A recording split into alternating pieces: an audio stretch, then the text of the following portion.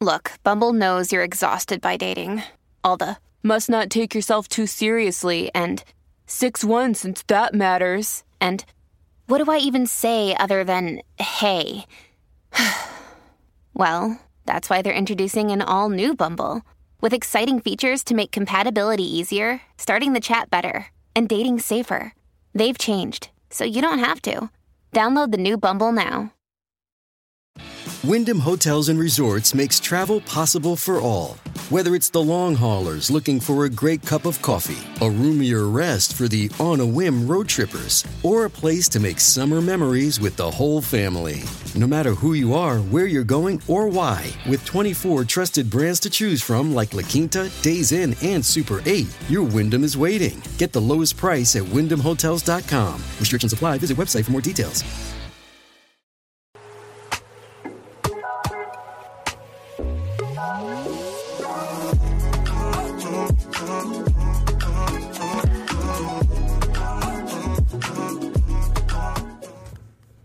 Hi guys, and welcome to the show. Happy Friday. I know y'all are ready for the weekend, but hopefully we can ring it in with this show. Today we got a lot to unpack. We're going to be talking about Tucker Carlson, who's now in his travel vlogger influencer era, I guess, after his trip to Moscow, and he's posting all these videos of him traveling and eating McDonald's and going to subway stations. We'll talk about the underlying messaging in those videos. Plus, Chicago mayor keeps fumbling the ball any chance he gets the opportunity. We'll unpack that. If you're a black person and you thought, the Democrats are going to help me, this next year around, they're coming at you with a new committee of sorts, and it is a hip-hop task force. I am, in fact, not joking. Plus, Rachel Dolezal is now back in the news, and not because she is pretending to be black. She is pretending to be a good teacher whilst doing OnlyFans on the side. I'm also not joking about that. Plus, with the influx of illegal immigration that's happening at the U.S. border, we're now having migrant madness happening in the United States of America, with several of them deciding to commit crimes. We know it's not all of them, but one is too many. Before we get into all that, let me introduce Taylor in Nashville. Hey, but yeah, buckle up, guys.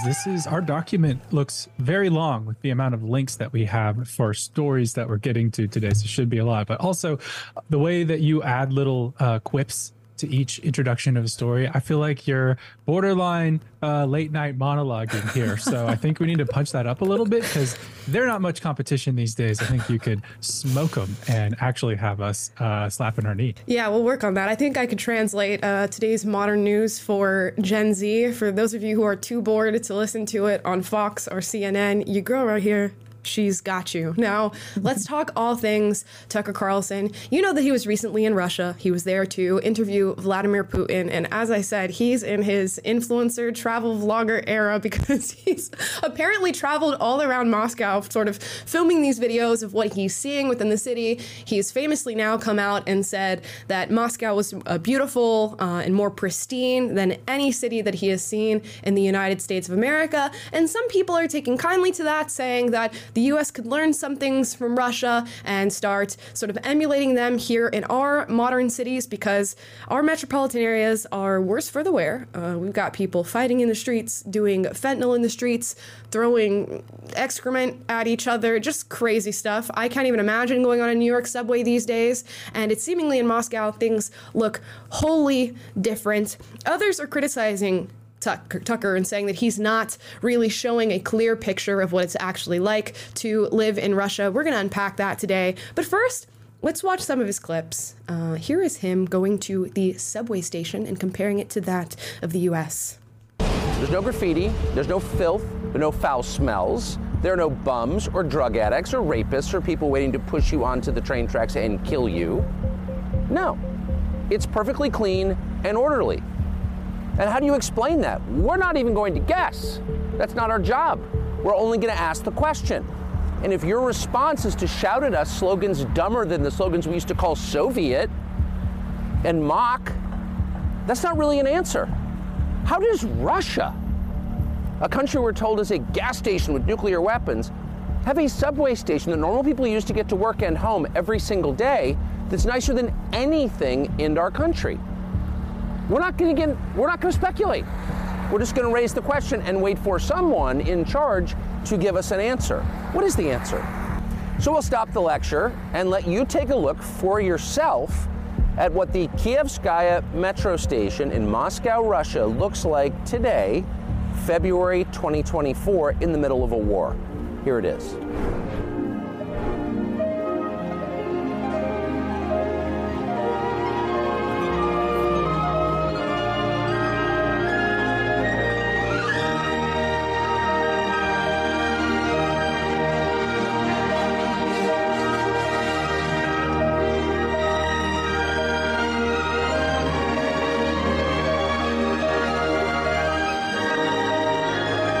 Okay. Now, I'm not gonna lie. Vladimir ate. He might have ate that one little thing. He might have ate up that one little thing. The subway does look good, right? Okay. And you know, the New York subway is probably never going to look like this unless we get a real change of leadership in power in that city. I don't know a single bit of American public transportation infrastructure that really looks like this and is kept this pristine. But mind you, we got a lot of people in the U.S. of A. Running in throughout here, and while I think we do need a resurgence of law and order, I'll be the first to raise my hand for that. We are looking at a little bit, of a difference in culture and demographic and other things going on. But you know what? I think this video makes a valid point. You can look at these two places and go, you know what? At the very least, we can acknowledge that there is a problem within our country. And we're probably not handling it in the proper way. And we know that with the defund the police movement, the lost morale when it comes to law enforcement, the just influx of illegal immigration, of drugs, of homelessness, that there are things in the United States that we could most definitely do better with. And especially since we're paying all this taxes to the government, we should expect something in return. And maybe that is a cleanly subway and just efficient, clean public transportation where you don't have to worry about being assaulted or food being all over the ground or a rat running up your pant leg. And it's just crazy that in a place like the United States, we continuously have to deal with this as citizens, even though I think most of us are paying our taxes right on time when that time of year comes around, which is right now. Tears trickling down my face as I think about it. Yeah, and we'd like to see those tax dollars make good public transportation for us, right? And I think you're right. In a vacuum, this is a very big indictment on the public transportation state in American cities. And if you get on social media for any amount of time, you're going to see clips of crazy things happening in the subway, people getting robbed or mugged, you'll see headlines of people getting pushed into the way of them, of oncoming trains by deranged people. Yep. You'll see deranged people disturbing other people on the subways. Our subways look dirtier. So there is a valid point to be made there, but the question for me becomes is that all that you're trying to do? Is put an indictment on the state of American subway systems by comparing them to Russia's right now? Or are you trying to make a broader point or create a broader narrative that is made to insinuate that Russia is therefore, because of this difference that you were able to find, is a better country than the United States, a better run country than the United States?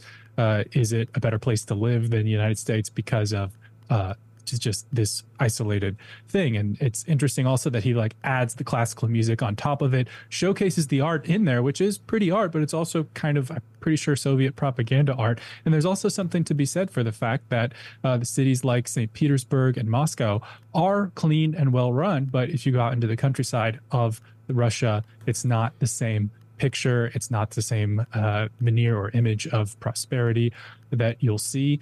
And even in North Korea, they have beautiful train stations that they let journalists walk around in to try to color the perception of their country. And you, as a journalist, you want to say, yeah, if there's a point to be made that America's subway systems are in disarray, then let's make that point. But you can do that without also lending credence to a country's narrative that is trying to paint of itself. Yeah, So. and he is getting called on that more and more now as these videos come out. He filmed this video in a supermarket.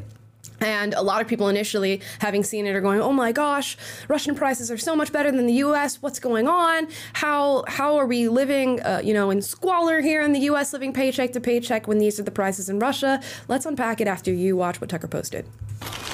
I went from amused to legitimately angry.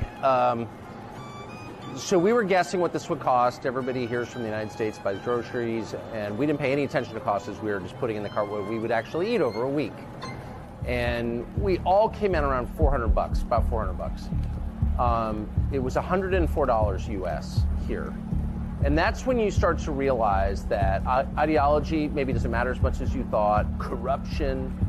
If you take people's standard of living and you tank it through filth and crime and inflation, and they literally can't buy the groceries they want, at that point, maybe it matters less what you say or whether you're a good person or a bad person. You're wrecking people's lives in their country, and that's what our leaders have done to us. So let's pause there. I can see the point that he's trying to make, that, if you have a good standard of living, maybe it matters less what your political leaders are doing or whether or not they're corrupt.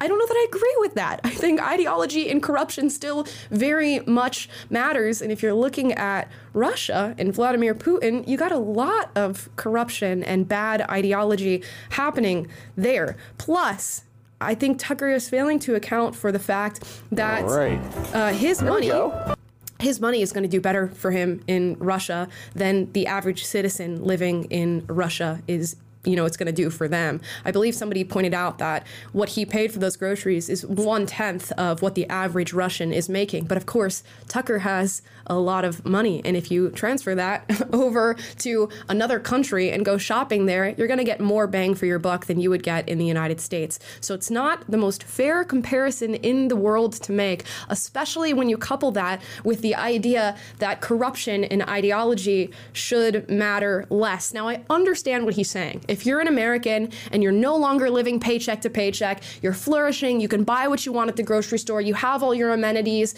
your rent is not too high, if all of these things are going well for you, it sort of matters less what your leadership is doing because you feel as though you're being taken care of. But I'm not sure that that's the proper comparison to make, especially when now we have the news after all these travel vlog videos came out.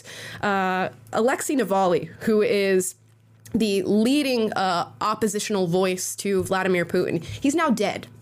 So it seems as though he was killed while being incarcerated. And this has not been the first attempt on his life. There was an attempt on his life in 2020 as he was speaking out against the Kremlin and the Russian government, where he was poisoned with a neurotoxin. He ended up surviving that in Germany, came back to Russia, was arrested, and he has now died. Now, he was seemingly in good health, although he was being improperly treated during his incarceration. But he supposedly just collapsed whilst out on a walk and is now done. So we can speculate as to how the leading oppositional voice in your country has now died and whether or not that is an assassination. So I do think that maybe corruption matters. And now a ton of people in Russia have been taking to the streets to protest and mourn the life of Alexei Navalny, and they're being arrested for being in the streets and mourning him. So I think that matters. And maybe your Russian groceries were $100 USD, but your free speech and your ability to speak out in opposition to your government matters a little bit, Tucker. Just a bit, just a wee bit. You mean you wouldn't trade your civil liberties for cheaper groceries, Amala? I mean, what are you, crazy? Right. It's really giving, remember when there was all that outrage over influencers from TikTok who were brought over by Shein to tour their factories in China. And they were like, oh, look, everything's so well run. Look at this modern technology that they have. Here's a worker. They seem to be treated well. And you're kind of shilling for what is known to be an exploitative corporation that, doesn't follow great human rights practices or have great record on that. And you can turn a blind eye to that because you're being treated well, or because apparently you have some kind of vested interest in promoting a certain narrative about this country. And I don't think Tucker is like a Russian agent or propagandist or anything. I mean, he's kind of acting in the role of a Russian propagandist, and to some degree in this stuff, you could say that. But I don't know. I don't know what his motive is in this, but it does make you question, like, just what are you getting at here? What is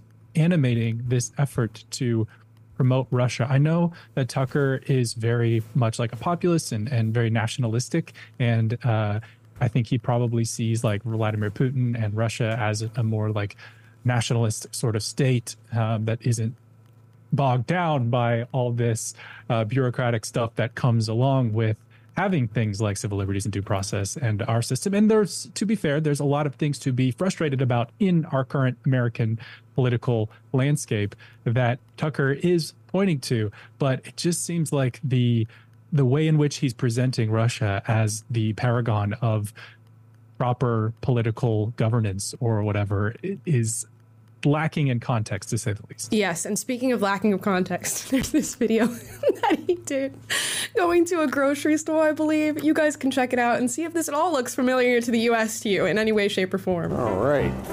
There we go. So I guess you put in 10 rubles here, and you get it back when you put the cart back. So it's free, but there's an incentive to return it and not just bring it to your homeless encampment. Okay. All right. I'm like, has dude ever been to Aldi before?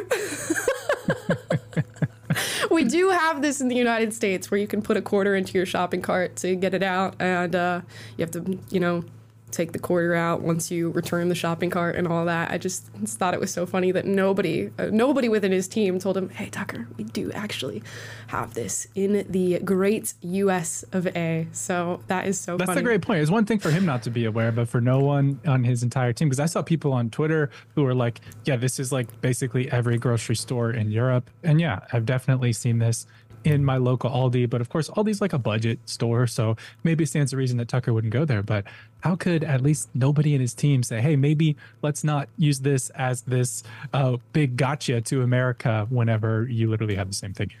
Yeah, a little bit of the fumbling of the ball there. A little fumbling. Speaking of fumbling the ball, though, we're going to get into some U.S.-based news now. For those of you in Chicago, how are you guys feeling about your mayor, Mr. Brandon Johnson? Because he's had an interesting week in the news. For those of you who are unfamiliar, the city of Chicago uses a technology known as ShotSpotter, and what it is essentially technology that's capable of knowing when gunshots are happening within the city and alerting law enforcement to the location of those gunshots. And it essentially just alerts and directs cops to where the gunshots were heard through this technology. I believe it has a 97% accuracy.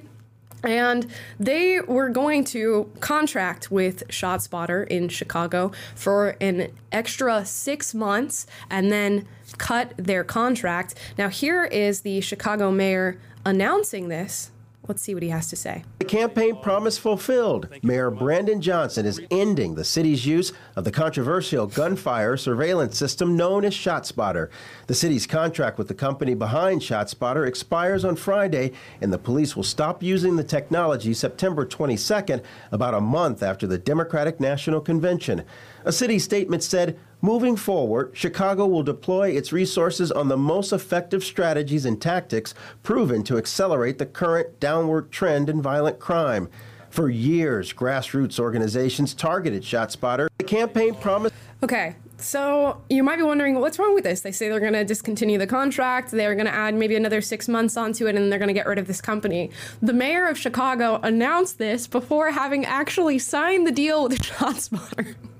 So this company hears that they're going to get, outed. They're going to be done within 6 months. And then they're like, okay, we're not going to stick around for the 6 months. We're just going to go ahead and end our contract with the city of Chicago now. So now the city of Chicago does not have this technology for the next 6 months. And I'm not quite understanding why they're getting rid of it, considering what I read up about ShotSpotter says that they have a 97 or around there a percentage of accuracy when it comes to identifying gunshots and alerting police to their location. And we all know Chicago has a major problem with gun violence, even if they claim that it is on the downtrend. Why you would no longer want this technology in your city just really dumbfounds me, considering that this is seemingly an ongoing problem. And if you can utilize a technology that is only going to advance and get better in order to solve your problem, identify both victims and perpetrators, I'm not sure why you would go about getting rid of said technology. But we all know that Chicago has a long history of just messing up wherever they can. They did it with Lori Lightfoot, and now they're doing it with Brandon Johnson, who decided to announce this to the world before he'd even sat down with the company to actually officiate the deal. It's like such a Michael Scott thing to do. I feel like it is such a Michael Scott thing to do, to announce something like this before you've actually signed the deal with the company. And good on the company for being like, you know what? If you are really going to do this, we're going to get out. I do prefer that they stay so that you can help people who are dealing with what is a very rampant problem in the city of Chicago. But my goodness, the amount of just lunacy in our leadership is dumbfounding. To just really fumble this hard is crazy. It is. And the way that they start this news segment by saying campaign promise fulfilled, as this like cheerful tone. And the campaign promise that he made was to make it more difficult to locate gunshots in the city.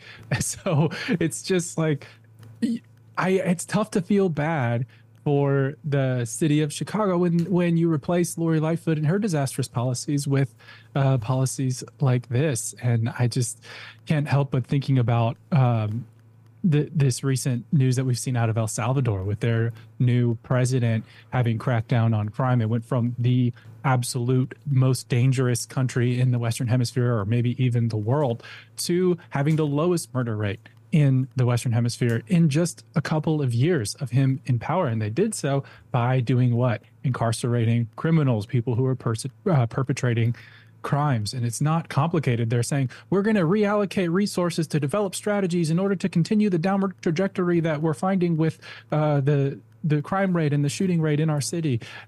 It's not that complicated, man. Like, doing stuff like taking away this technology is moving you in the opposite direction of making the city safer. Yep, and you know who it's going to affect? Black people in this age of Black Lives Matter, and we should be protecting Black people and doing the best we can for their lives. Let's get rid of the technology that is helping us to identify where gunshot wound victims are and where those perpetrators are. It's absolutely ridiculous. And you know what? I will say Democrats in Congress, they are doing something for Black people. And if you were wondering what that was, no, it's not Joe Biden going to visit a Black family with a father and two sons and bringing fried chicken and sitting down with them for dinner, although that did happen and that video exists on the internet for your viewing pleasure. It's instead a new hip-hop task force that is being brought about to ensure racial equity. And again, I am not joking. They are prescribing for Black people fried chicken and hip-hop. Let's watch. Hip-hop is not just music. It's not just an art form. It's a culture with a multi-billion-dollar economy, but we haven't harnessed the power of it yet to make transformative change in legislation. The Black Music Action Coalition is an advocacy organization that's committed to utilizing the cultural capital of Black music to influence the music industry and greater society on the issues of racial justice and equity through policy. So how exactly is that possible? That hip hop is going to do anything for racial equity? Not that we want racial equity to be our goal. We all know that that is an exercise in futility, that it's not going to lead about great outcomes. But how demeaning is it to be a Black person listening to people who are meant to represent you say that they're going to do it through the power of hip hop? And I say this as somebody who is a fan of hip hop, right? I listen to rap music, you know, I love certain hip hop artists, but to know that your tax dollars are being spent this way and that this is the way that even your Black representatives view the Black community is astounding to me. And please, somebody write down a plan. as to how hip hop and music in any way, shape, or form is going to, move forward a message of equity and do anything for the Black community, because I'm having trouble understanding, and virtually every article that I've read on this is not capable of detailing how exactly this works. It feels like pandering. It feels like you have reduced Black people down to the music that not all of them listen to, but some of them listen to, and said, here's this little nugget that we're going to give you guys to show you that we truly understand your people. Don't you guys love Nicki Minaj? Don't you love Cardi B? Don't you love Kanye? And people are spending their time, like your representatives are getting together to meet for this hip hop task force. That's how they're doing press conferences about their work on the hip hop task force. This is quite literally something out of South Park. And we're watching it with our very own 2 eyes and hearing it with our own 2 ears. And you just know the people behind this task force are probably, among them are some white Karens who would be so offended if you ever intimated any sort of stereotype around African Americans in conversation.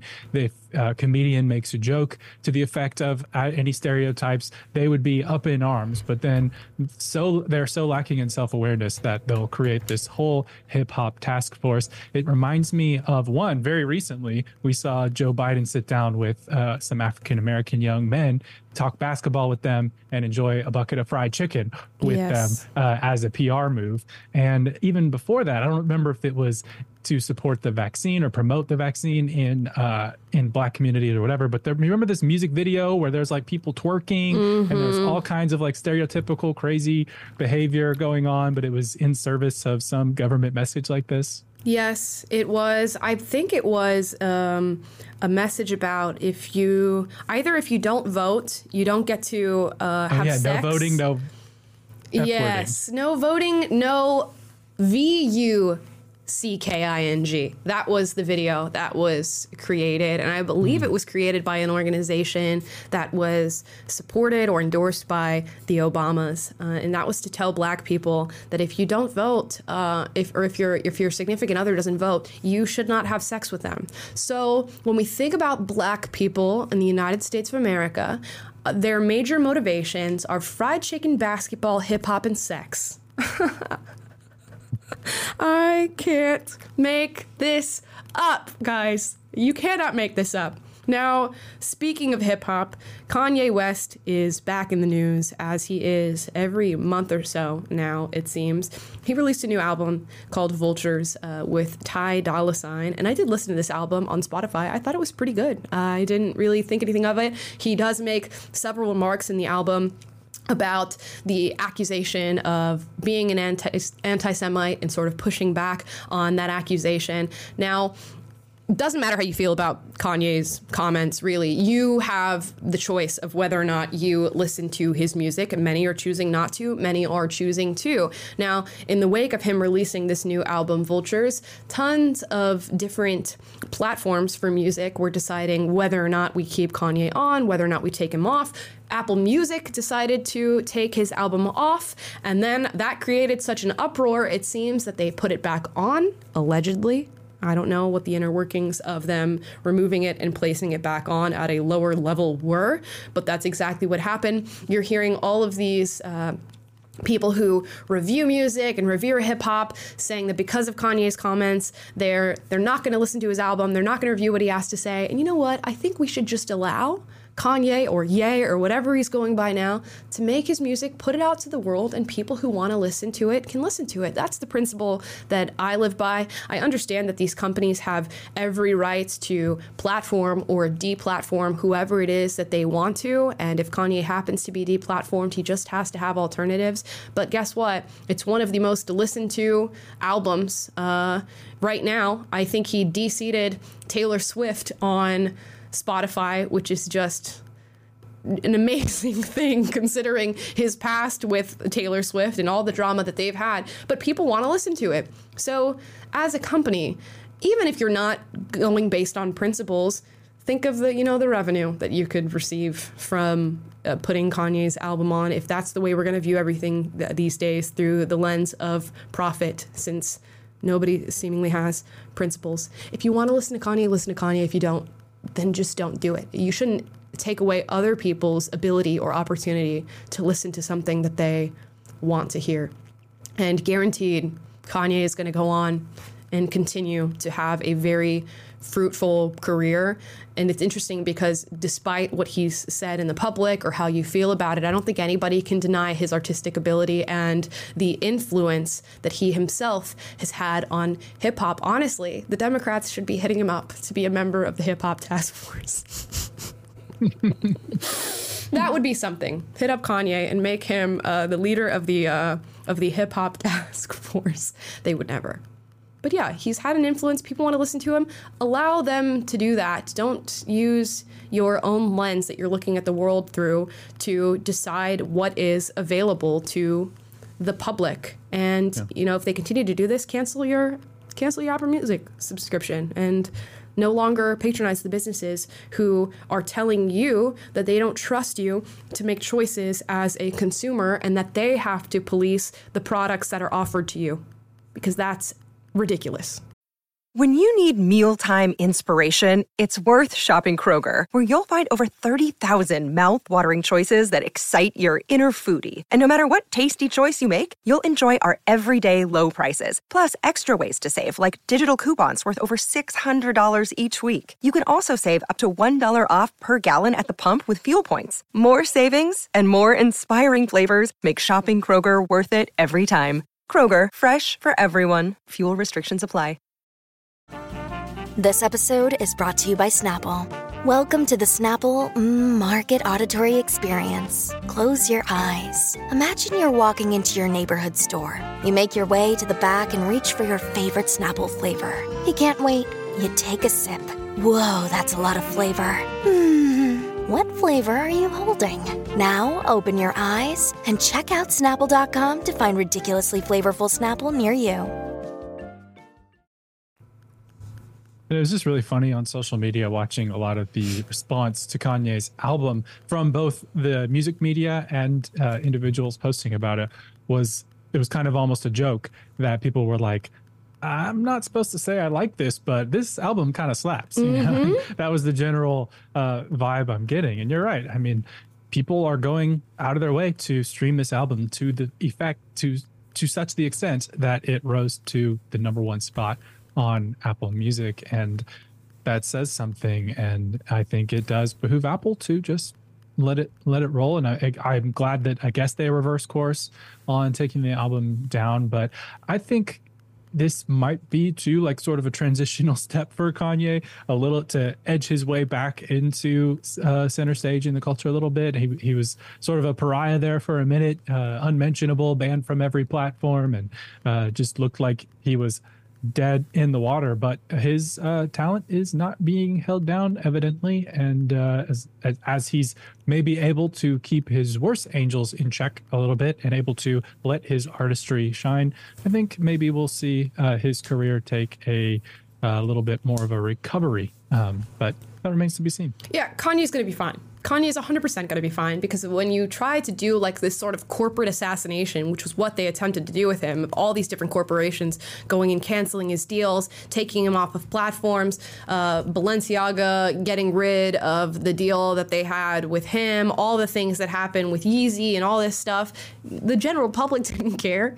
I don't think, his main demographic who listened to his music really cared at all. If anything, they were pretty adamant about separating the art and the artist. The people who were mad at Kanye were the people who were never listening to him in the first place. And that's the thing about being uncancelable to some extent, is that when you have an audience that knows you and knows who you are, they're going to remain when external forces try to come and attack you. And you'll see that rebound was swift with Kanye. Now, their messages might not have been comparable, but look at what happened with J.K. Rowling, right? She comes out and she makes a statement that people really did not like. The world comes after her. All these corporate outlets are trying to attack her, cancel her deals, stop her from being present on any sort of projects that revolve around something that she created.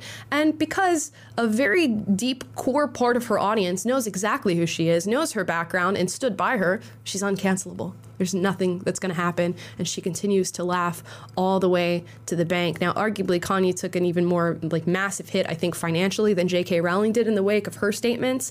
But was that core audience there? Yep. Do they continue to be there? Yep. And that's something about authenticity. When you remain authentic in what it is you truly think in a time where intolerance is at its peak, at least, the very few people who can recognize that will be there for you when everything is being challenged and you're losing deals or whatever. And again, I'm not making statements about what Kanye said.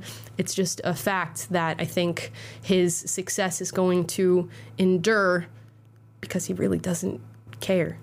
I think his Super Bowl ad was one of the most successful Super Bowl ads to ever air with what he did, and that was just him talking to an iPhone and posting that during the Super Bowl and having that be his commercial. So there's something enduring there. Whether or not people want to completely discount him and discredit him, there's something there that people are seeing, and you guys can decide what that is. And to your point, in his own words, Kanye wrote in the lyrics of Burn, which is one of the more popular tracks of his new album, I burned $8 billion to take off my chains. So I don't know that he actually burned $8 billion worth of net worth, but I think that probably alludes to this idea that, yeah, it cost me something to be my true self or whatever, but I'm still coming at you with my authenticity, with my artistry, even though it cost me something, and I'm still here. So that's an interesting lyric that substantiated exactly what you were saying. Indeed, it is. Now, speaking of a lack of authenticity, that interesting segue, we're going to get into Rachel Levine here, Secretary of Health. Assistant Secretary of Health, I think, is the title for... Assistant to the Secretary of Health? Something like that. Here's the message that Rachel Levine has for the United States involving climate change and its effect on Black people. Hello. I'm Admiral Rachel Levine. This Black History Month, I'm pleased to partner with OMH in advancing better health through better understanding for Black communities. Climate change is having a disproportionate effect on the physical and mental health of Black communities. Black Americans are more likely than white Americans to live in areas and housing that increase their susceptibility to climate-related health issues. And 65% of Black Americans report feeling anxious about climate change's impact. Through our Office of Climate Change and Health Equity and the Office of Environmental Justice, we're working with providers and community leaders to identify innovative approaches that empower communities to address the health consequences linked to climate change. Visit hhs.gov for more information and tune in next Thursday to hear from another HHS leader on how you can contribute to advancing better health for Black communities. Yeah. Just, who gives a damn about the white people or the Hispanic people who are also living within those, I guess, majority Black communities? It's all about color. It's all about the divide based on race. It's all about disparity equals racism. It's so ridiculous to me. I think in this argument, whether or not you agree with climate change or the science, we may get to that a little bit down the line, to focus on a group of people to help based on their race is utterly ridiculous, considering if you go into said Black community that Rachel Levine is supposedly saying is more directly affected by climate change, you're going to find people of all different races. So if anything, that makes this more of a class issue than a racial issue. But no, if there's a disparity that exists because of race, we have to focus on the racial element. So I guess we're going to go into these neighborhoods that are being directly impacted by climate change, and we're just going to help the Black people living within these communities, and we're just going to leave the white ones, the Hispanic ones, the Asian ones to just go about their own business and, go about their day. It's just, I keep saying it's just ridiculous during this show, but it's clown world ridiculous. There's no other words for it than clown world. I could not believe I'm watching this. I saw a funny tweet. I don't know if it was a Babylon Bee or someone talking about the Babylon Bee, but they were like, there's no way to even satirize this kind of thing coming out of, this is the White House. This is the administrative body that governs our country, putting out a message like this of I'm sorry, an imaginary woman talking about the imaginary facts of an imaginary issue, pretty much. I mean, we can debate the merits of these issues, the climate changes, things like that. I mean, I'm not saying it's entirely imaginary, but you get my point. It's just like the lengths to which we will go to emphasize intersectionality, to virtue signal, to just reinforce this woke narrative in spite of reality, in spite of more pressing issues that we're facing, in spite of just actual I'm not okay. I'm gonna get us banned here, but anyways, it's I'm at a loss for words because of just the utter sheer lunacy and clown worldery that we are witnessing. I don't know what else you can do but just laugh and cringe. Yes, and we've really lost the plot when it comes to the whole climate change thing. And, you know, my boyfriend talks about this all the time. It's not about the debate over the science of climate change or whether we're headed into an ice age or whether the science on that is incorrect or whether it causes, you know, the world to heat up or cool down or whatever. The question is, should we care about our Earth and our environment? And we're getting bogged down in fighting over climate science when the reality is, of course, we should care about our environment. We should care about our Earth. We just have to decide how it is that we do that and what is the best solution to do that. And it is not about race and dividing people up on like black versus white versus Hispanic. And yes, it is something that we all should be working towards to some degree. And we have to decide what that degree is, how we can do that, what are ways to be sustainable. It's not about the argument of back and forth as to, you know, whether or not climate change is real or climate science is real. We all live on Earth, and we should probably take care of it, and we should probably take care of our environment. And the fact that we are like in this two-sided argument about whether or not the science is real just is irritating, to say the least. And it gets further entrenched in just ridiculousness when we're dividing it on the basis of race and gender and sexuality and pronouns and all this stuff. And to see a video like this, which to its logical conclusion means you're going to go into these neighborhoods and take care of the black people and no one else, just blows my mind. You're right. You said it better than me, but it betrays a level of unseriousness with regard to the actual threats that the world is facing from a climate perspective, from an environmental perspective. If we're serious about these issues, then let's talk about serious solutions and serious, like, scientifically based advancements that we can make, or technologies or things that actually move the needle on addressing the issue at hand. But to conflate this issue with race, with gender, with all this being presented by a person who's, again, I'm not going to go there, but it's just like, it's fundamentally unserious. And I think that's what is so irksome about watching this. Yes. Now, in speaking of Black America, we're going to get to a story about Rachel Dolezal. Guys, she's back in the news. And I didn't know how I felt about this at first. It's definitely an interesting story, although it seems like somebody was just had it out for this woman. Rachel Dolezal, for those of you who do not recall that name, is a woman who was the former leader of the NAACP, who ended up resigning in disgrace, as Libs of TikTok writes in this tweet, because she was pretending to be black. You'll see her face here and probably remember her. She swore up and down she was African American, and it turns out she's not black, and she was just cosplaying blackness.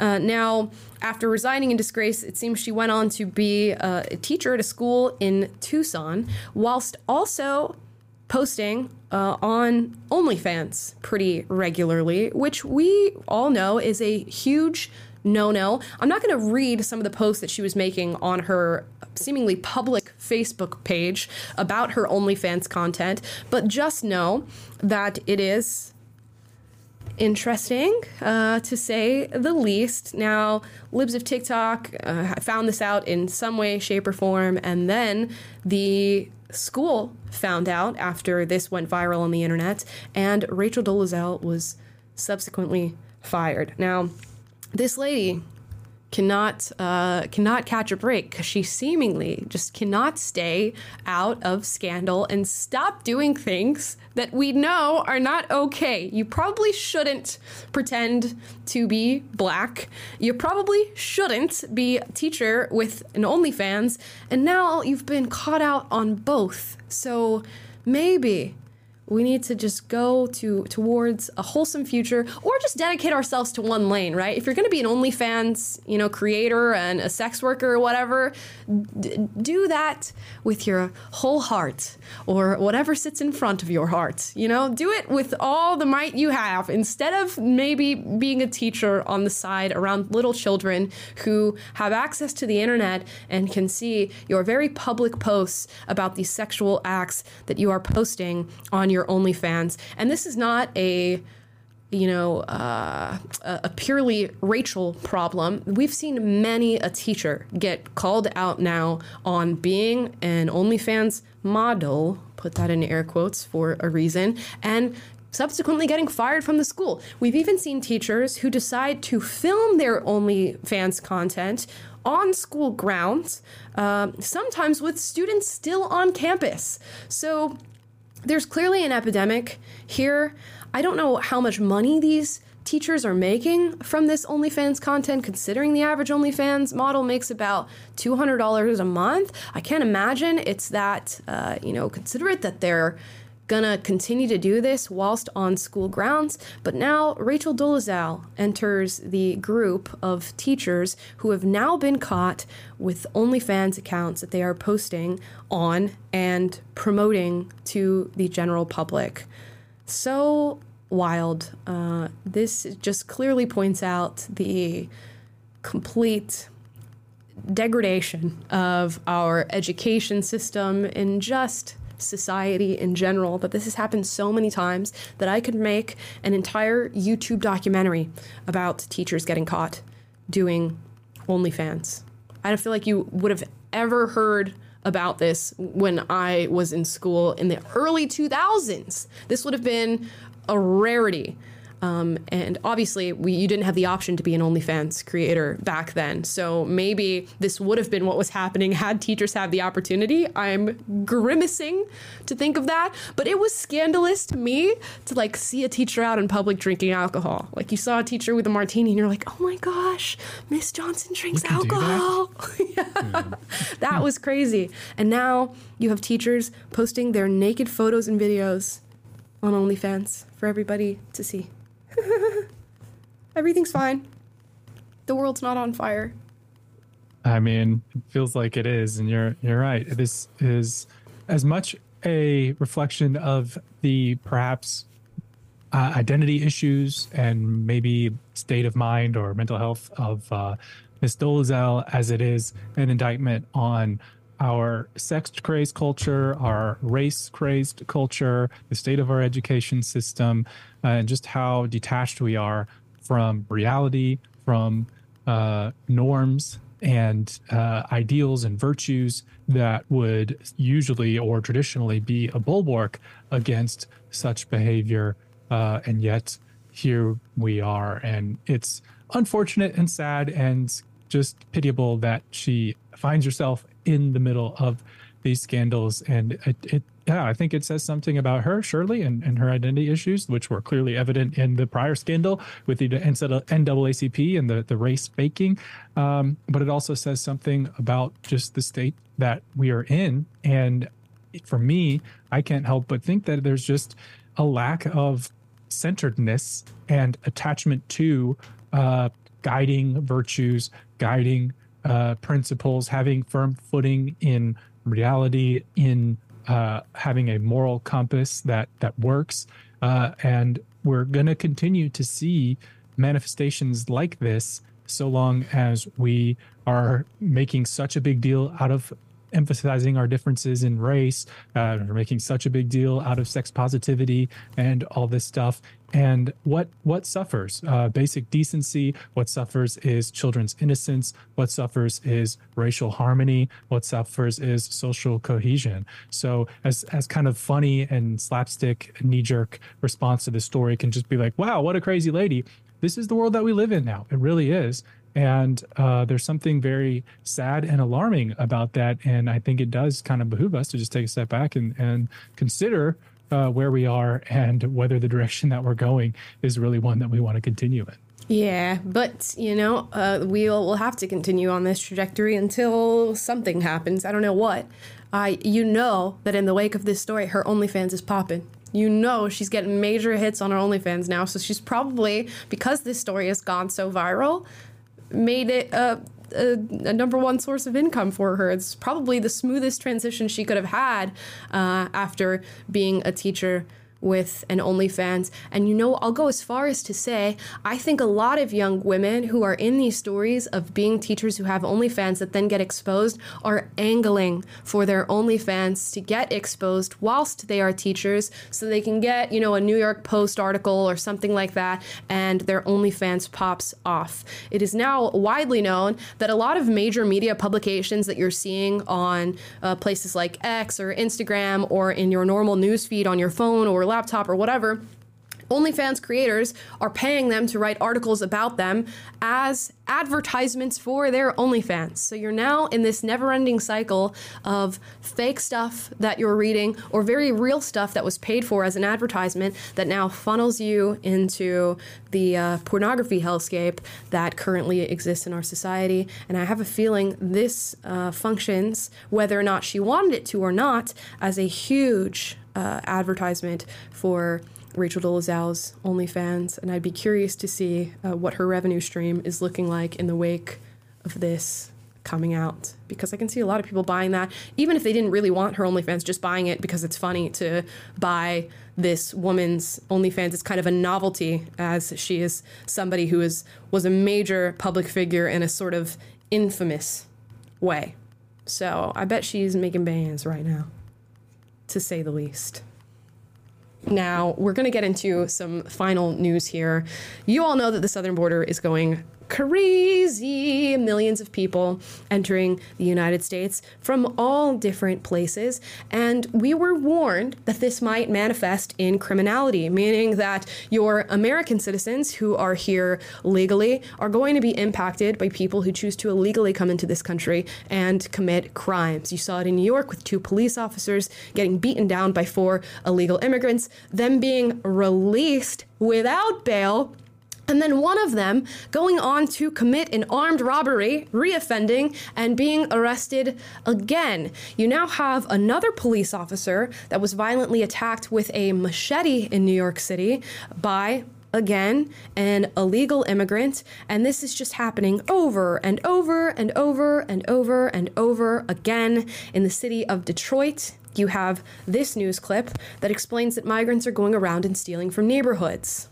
Homes here in the gated community at the Country Club of Detroit in Grosse Pointe Farms. The organized burglary teams hitting here over the last weekend, and if a home backs up to trees or woods, it becomes a target. Thieves hiding there until they see their chance. Oakland County Sheriff Michael Bouchard first sounded the alarm in September after huge homes in Bloomfield Township were hit, then homes on private drives in Birmingham. The losses were in the millions. In our area, they are targeting jewelry, precious metals, high-end items such as purses, electronics, currency, high-end watches, and if there's a safe that's not attached or they can either break into on scene or carry, they'll do that. Now remember, a teen was arrested and charged in Bloomfield Township with a string of car break-ins and some burglaries. But tonight, sources continue to point to what the sheriff pointed to at the very start, that other organized teams out of South America have been hitting high-end homes out west and now have made their home right here. So there you go. I mean, shocker that this is happening, that people are deciding to come into the country and start their relationship with the United States on an illegal basis and then continue to do things that are illegal? Like, so crazy to think that that might be the case. And I know the argument for many is going to be, well, United States citizens do things that are illegal. And yes, that is true. United States citizens do things that are illegal. But do we want more of that from people who are entering the country illegally and choosing to start their relationship with this country illegally? Probably not. one crime from somebody who is here on an illegal basis is one too many. And we're going to see more and more and more of this as millions of people are essentially funneled in at our southern border from all different backgrounds, and many of them strong young men who are now going to be entering this country. So I don't know what else to say. Just be on the lookout. And meanwhile, what we're deciding to do, instead of taking care of this issue, deporting people, creating maybe one entry point in our southern border and a huge wall as we should be creating, we are paying them and giving them flights and bus tickets and aid from our government. In Chicago, they essentially gave out $17 million to Black-owned restaurants, specifically Black-owned restaurants, to feed illegal immigrants. So not only if you are a white restaurant owner, you don't get in on the illegal immigration $17 million feeding deal, but the $17 million is going towards feeding people who are in this country illegally, rather than people who are here in this country as legal U.S. citizens who need food. On top of that, we have a lot of recipients in the United States of SNAP, and it looks like migrants are going to get 40% more money than the average American citizen. Let's watch. Each migrant will get approximately $12.52 per day to purchase food and baby supplies. That's about 40% more than what the average low-income American gets in this country on government food stamps or SNAP packets in 2022, which was about $7.59 per person per day. To put in other words, that $53 million that's being used for this prepaid debit program is double what the New York State is budgeting in 2025 for its Department of Veterans Services, its Office of National and Community Service, its Division of Human Rights, and it's more than each migrant will get a... So, if you're an illegal immigrant coming into this country, we now have a system that funds you better than we fund Americans who are on food stamps, SNAP, EBT, all that. It funds you better than veterans, people who chose to serve this country. We're funding you guys better than cancer research and community services. Are we not insane? Is this not insane, guys? Now, not only are you essentially told, hey, yeah, you can come into this country where we don't even care if we get your real name or if you're identified or, whose kids you have along with you, because we can't separate the kids from the adult migrants. So come on into the country, make sure you appear for a court date in, say, 3 months that they never appear for. Now we're going to incentivize it further with plane tickets and bus tickets, and we're going to give you free food that's paid for, and you can go to any Black-owned restaurant and get some food. We're going to give you further aid. You can use our healthcare system, all of these different things. If we are not actively funding the destabilization of our country, I don't know what else that would look like or how else you would describe that. That is our current reality, and it does scare me a little bit to think of what the end result of all of this is, because we've let millions of people into this country who have not assimilated to our culture, who clearly do not understand or care for our laws. And this is not to say that all people who come into this country illegally are criminals, but you are to some extent because you've broken the law to come into this country. I don't mean violent criminals who are going to go on to reoffend. That's what I'm saying. But guys, how does that pan out? Logically, how does that turn out for you? And do you feel good as a U.S. citizen who's in this country legally, who is paying your tax dollars on, an annual basis, if not more often than that, especially, for business owners, that your tax dollars are going towards the incentivization of people entering this country legally? How do y'all feel about that? Let me know in the chat down below, because I can't imagine having a positive outlook on any of that.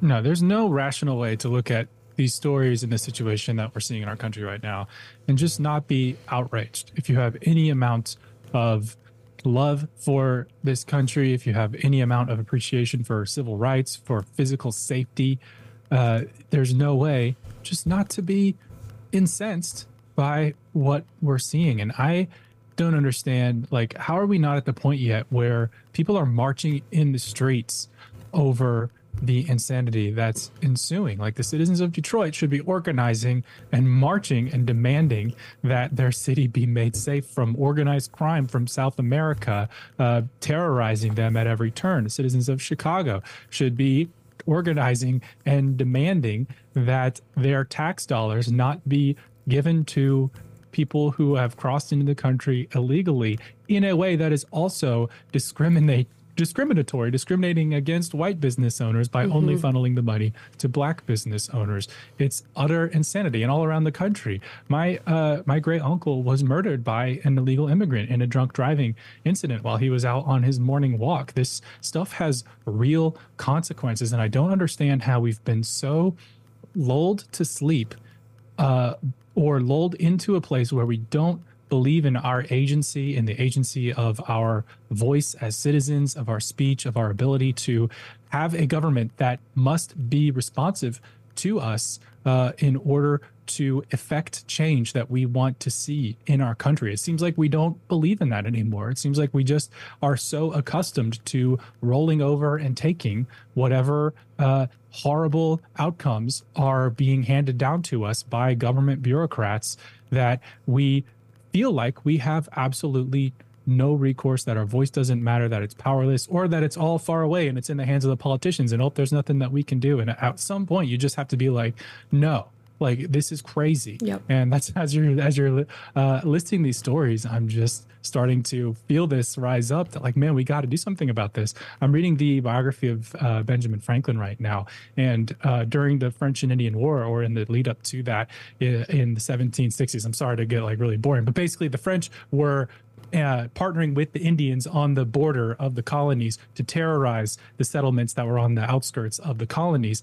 And the U.S. citizens, or the colonies residents, were not getting support from Britain to defend their settlements. And they just decided, and Ben Franklin helped lead the effort in Pennsylvania, to organize a militia to fight against the Indians and protect their land. And he was also advocating politically with Britain to try to get some help that was much needed. But there comes a point where you just have to, like, take matters into your own hands and start agitating, agonizing. I feel like the left is actually better at that, but they're out there marching for Palestine and, you know, racial justice and all this stuff, and issues of much less direct consequence to their lives. When our cities are being terrorized, it's no longer unsafe. Our economy is going into shambles. Our country's sovereignty is completely being violated at every turn. And we're just kind of like, oh, man, doesn't this suck? And I'm tired of it, man. I feel like there has to be something that we can do to start taking action and actually get off our butt and do something and demand that the government respond to our outrage, because I'm so tired of just being outraged on social media and not seeing any change. Yeah, I mean, and arguably the left is actually doing something in going out and protesting in the name of Palestine, because we're sending billions of dollars over to Israel to do what? So, and it's crazy because we sent billions of dollars over to them, and then that got funneled back here, as Candace recently went viral for saying, for Super Bowl ads on Israel and why we should support Israel in whatever it is that they're doing right now. So arguably, you have people who are actually taking to the streets to call on the government to not be sending our money over there, and that is a substantial amount of money that could be used to solve the immigration problem that we are experiencing in this country, to feed Americans, to help our veterans, to fund things like cancer research. But meanwhile, you watch, and let's say that they were successful in getting the funding that we are sending over to Israel and Ukraine and funneling it back into the U.S. It's going to be funneled back into the U.S. to pay illegal immigrants and care for their housing and their medical issues and their food, when it should be helping to stop them from coming into this country, as the immigration process is difficult in any other country except the United States. You can just, funnel right in with open doors and open borders, and now you have people who are allowing them to stay in their houses, which is just a whole nother story that we did not get into today. I'm over it. Can you tell that I'm over it? I'm over seeing our money sent to places and people who do not deserve it while Americans suffer. And your money is being used to literally funnel conflicts, deaths, atrocities in other nations while Americans suffer here.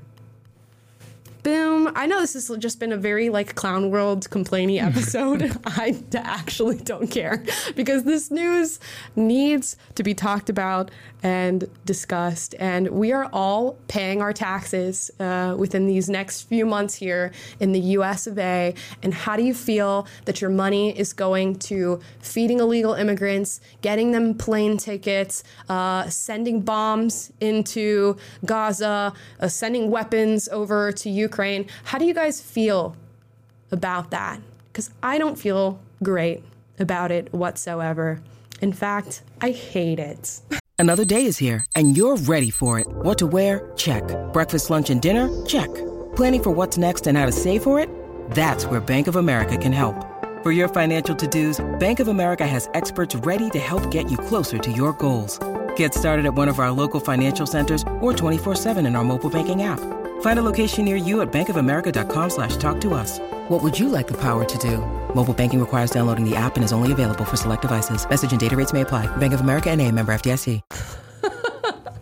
And with that... So join us next week for our mass protest on the streets of Los Angeles, led by your own Amala Epinobi, to take it to the government. The 23-year-old girl is going to bring it all down. We'll be right there.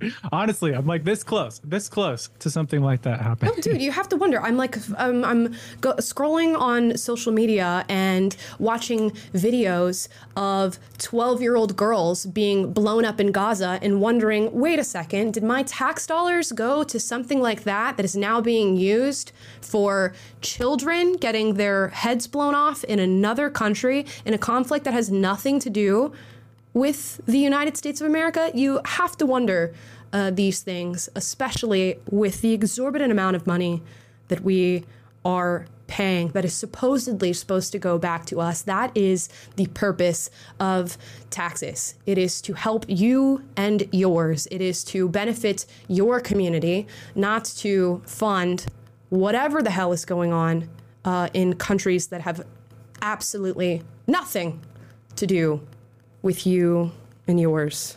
And with that, we're going to get into super chats.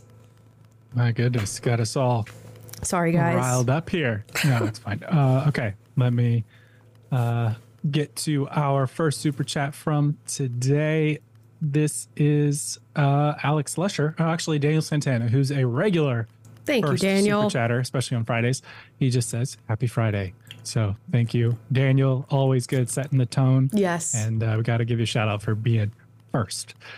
Alex Lusher says, good day, Amala and Taylor. It is my birthday today. 23 years old, same as Amala. Oh, happy birthday. Love that for you. Hope you're having a good day. Love to hear it. Yeah, it's always so funny. We need to eventually write down the birthdays of regulars so they don't have to pay us money to acknowledge their birthday. Right, get a calendar. But no, thank you for being here, and definitely happy birthday, Alex. Diva Dawn says, hey, Amal and Taylor, happy Friday and have a good weekend. Taylor, what are your Insta and X handles so I can follow? Oh, yeah. Sure. So Instagram, I'm Taylor Trandall, all one word, Trandahl is my last name. And on X, I'm just T Trandall, Trandahl. So yeah, give him a follow. I'm more active on X, but I have fewer followers, and I'm trying. Sometimes I post screenshots of my tweets that don't get any traction on that. And Taylor spends the most time on X, so follow him on there. It's where we get probably 80-90% of the stories and stuff that we react to on this show. Good platform. So, Taylor Fan Club says, Amla without makeup looks the same. She's still beautiful. It's really unfair. Also, I looked up Rachel's OnlyFans. Was just curious. I swear she's kind of hot. LOL. Did see more than I wanted. There you go. I told you this going to create an influx for Rachel Dolezal's page. There's no doubt about that. Thank you for the compliment. Yeah, on Wednesday, somebody requested we do a no makeup stream.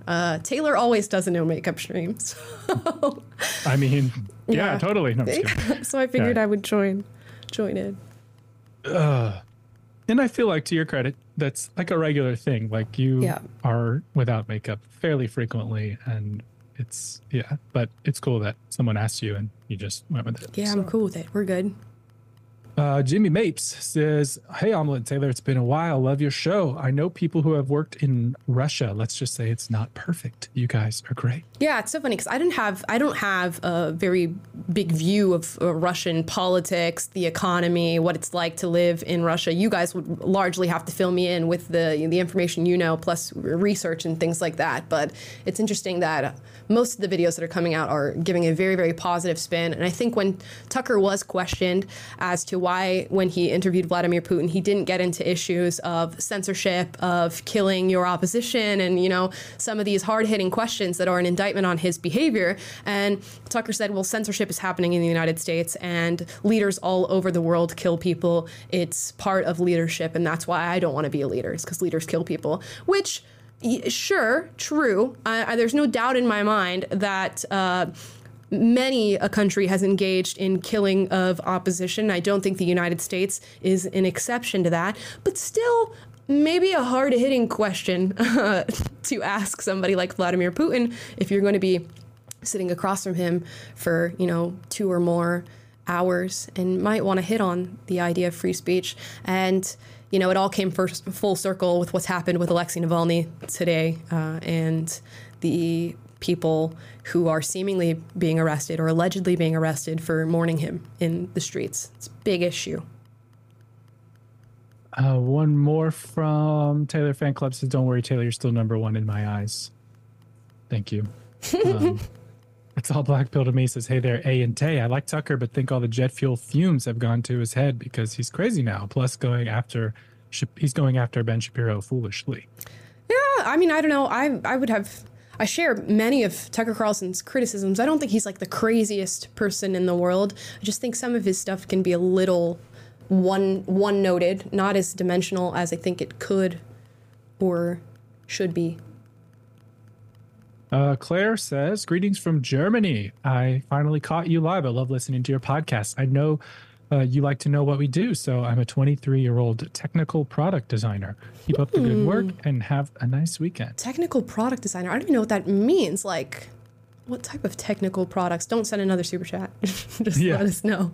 I guess it's some kind of engineering, or I've worked with like people who are making apps and building apps, and like when you're head of product, you're like the head of overseeing like the design functionality of the app and like what it all is. So I'm guessing it's in one of those two domains. Let us know if that guess was correct. Yeah.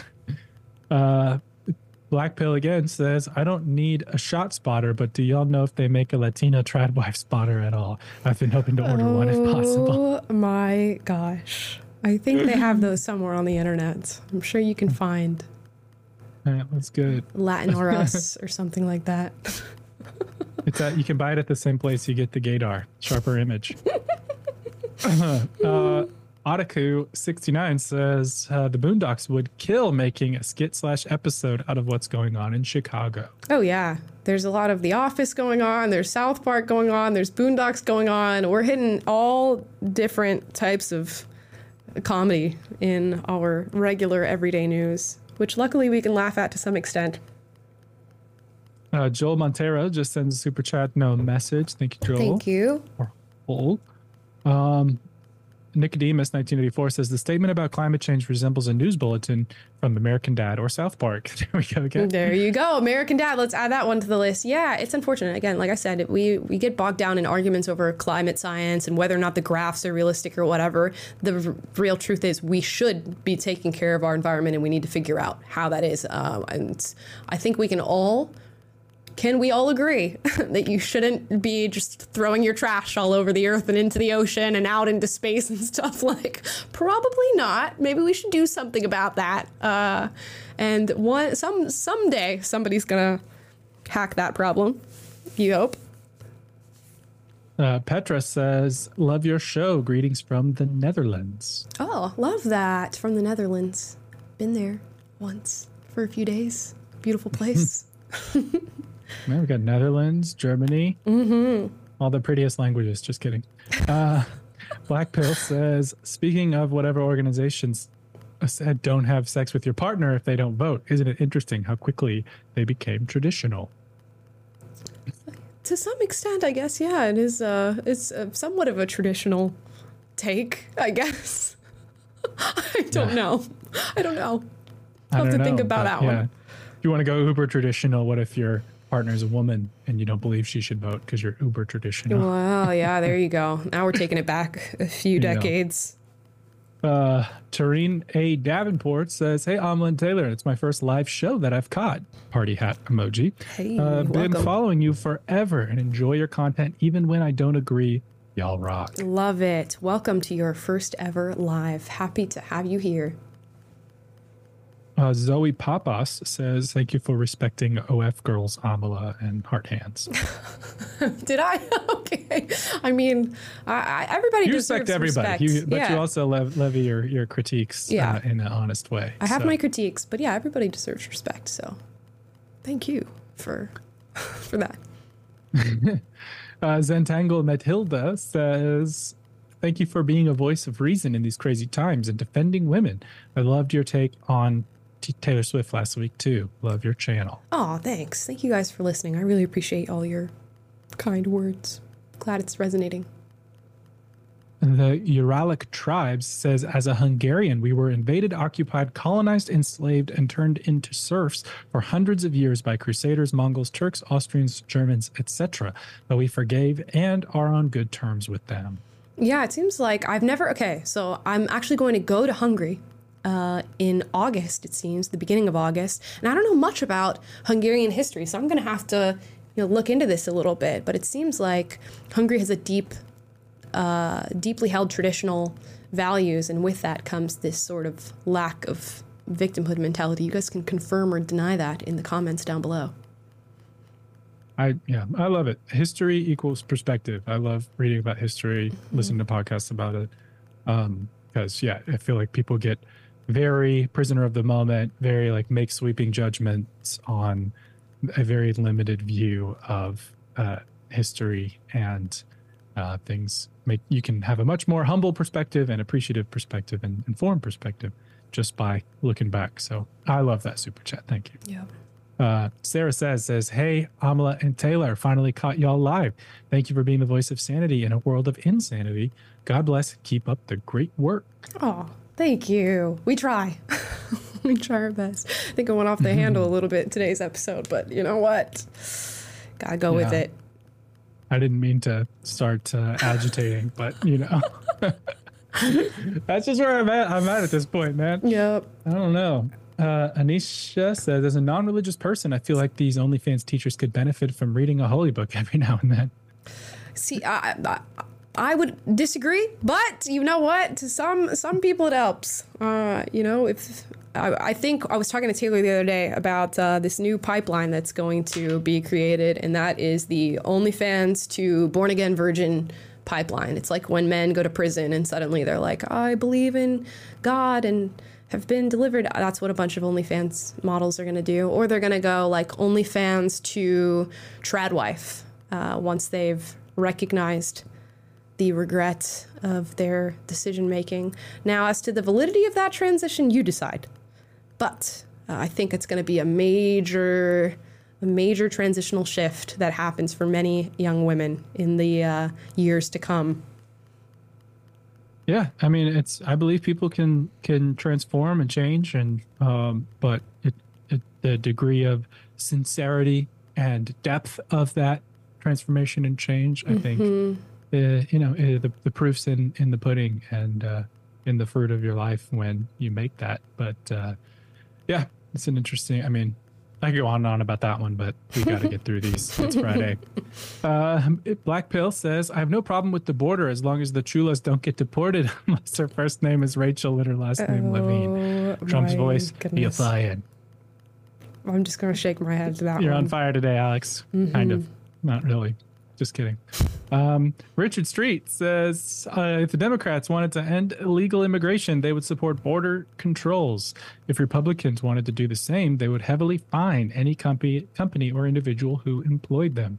Both sides are full of it. Oh, yeah. I mean, there's an argument to be made that neither political party is doing much to solve the issues, but I can at least feel that one is doing far more to perpetuate them than the other.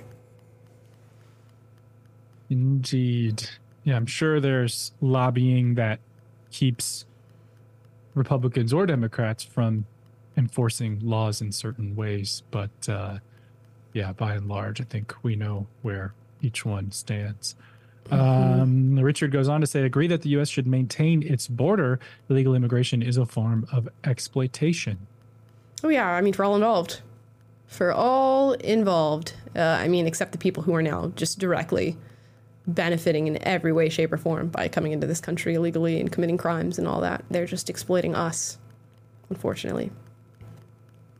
And it's a two-sided problem. I mean, the immigrants themselves are responsible for having violated the United States' sovereignty and not observed our laws and come in lawfully. But the people who refuse to enforce our border laws are equally responsible, and the people who've created an environment that incentivizes people coming here and gives them, instead of being punished for violating our sovereignty, you're rewarded for it. So why, on the other hand, why would you not come? So it's just such a bleep show.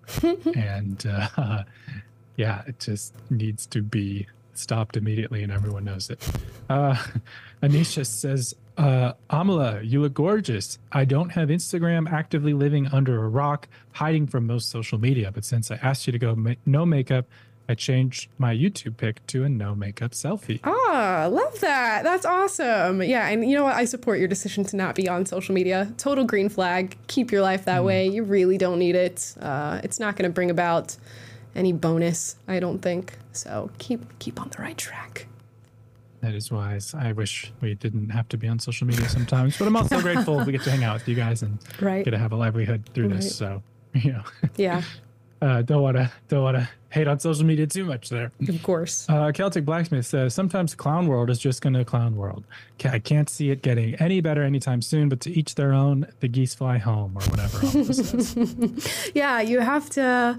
Sometimes you just have to watch these things as they progress and just know what's coming next and, you know, alert people and point it out, but still kind of just watch it happen. And that kind of feels like where we're at right now. I can tell you recently, I've just been watching all the stuff that's happening in the U.S., in the world, and just gone, you know what? We're just going to, some extent, we are just going to watch this happen. No matter how many people kick and scream and call their representatives and say this is not okay. It seems like the system is so deeply entrenched and these forces are just consistently moving forward that there's not much in the way of blocking the stuff that is continuously happening. And that's an unfortunate feeling to have. Richard Street again says, Tucker to Hitler. How exactly did you reinvigorate the German economy? Show me the new VW plant. Nice boss uniform, by the way. Yeah, I don't think it's that bad. I can get where Tucker's coming from. And there are some things that he's doing that I think, you know, just posing the question, I think, is an important thing to do. And he managed to do that in a lot of these videos where he says, you know what, I'm not going to give you my prescription as to what's happening. I'm just going to pose you the question and show you what I see. I just do think balancing context is really important, because if you're a particularly lesser informed person who is watching these videos, you do come away with a very distinct feeling towards Russia and Vladimir. And to me, it's distinctly positive, and you could use some balancing and a little bit of context. Well said. Joy says, guys, I'm pulling my hair out at the state of our country. How do we get conservatives to get organized and protest like leftists do? You know what? I think it's about finding common causes, which is unfortunate that we've managed to not be able to do that. To me, it's a little dumbfounding that, the money that we're sending over to these other countries is not like a common cause that we can all get behind. But I think it gets, it's sort of, we find the common cause, which I think most of us can agree that we shouldn't be spending billions of dollars in foreign conflicts, and then it splinters off once we get into ideologies and people who are from different backgrounds who have different feelings about what's going on, when we should really focus on what is the central issue, and that is that this money should not be sent over there, point blank, period. So when that will happen, I don't know. We're in the perfect cocktail of never getting anything done because every single issue becomes a specific side of the aisle's issue. And that's very, very unfortunate.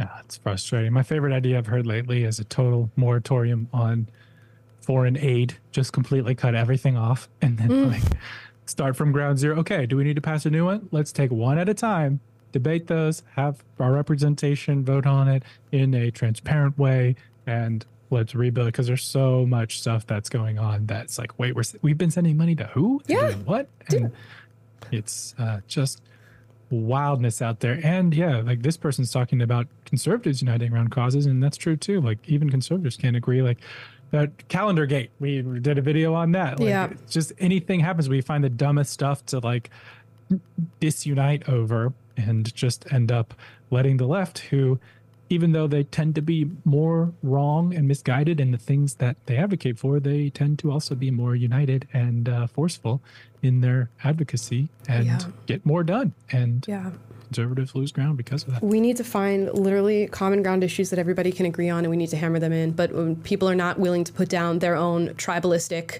tendencies and behavior in order to do so. We can all agree that the media is super corrupt, both left and right. I don't know why we're not uniting behind that. We can all agree that we shouldn't be sending this money all over. I don't know why we can't all get behind that. I think we can all agree that the U.S. should not be like carrying NATO on its back. We're the like largest funder of that entire organization, while other countries who agreed to pull their weight are not pulling their weight. And as soon as somebody says something about it, i.e. Donald Trump, he's like attacked in the media for saying something that the average American should be able to agree on, as that is your money. And unfortunately, no, we can't, because it becomes an ideological battle or a political battle or a battle over somebody's name that we don't like, rather than addressing the actual issue at heart. The amount of people, Candace went viral with this whole video saying we shouldn't be sending all this money over to Israel. And the amount of people in the comments saying like, I completely agree, but this is Candace Owens.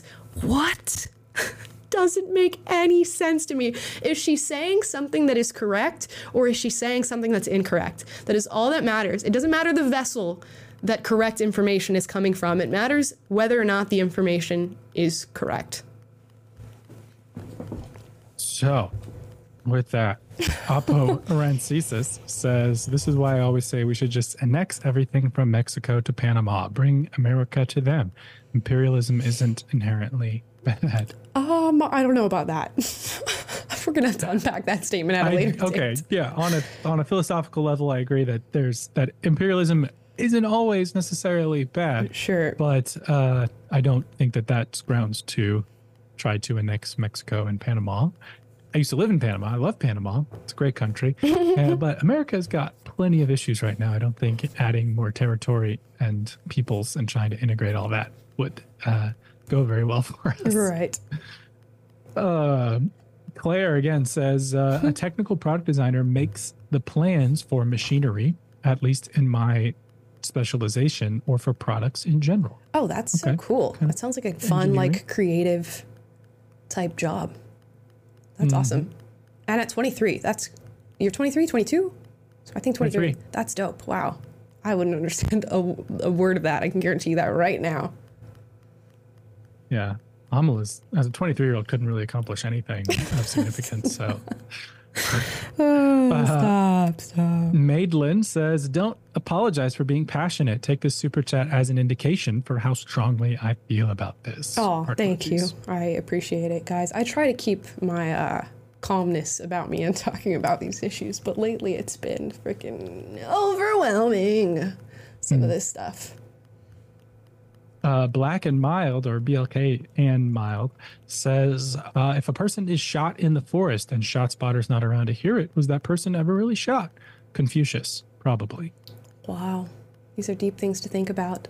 I'm going to stroke my beard while I think about that one. I'm going to venture to say yes, but I did give that thought. Yeah. It's all black pill to me. Says, hey, I'm trying, Mr. Vic. Gotta bring some levity to today's black pilled episode. And close the border, by the way. This is true. Yes, it's important to inject some levity into what you're talking about. Hopefully we had a few laughs in today's episode, so we appreciate that.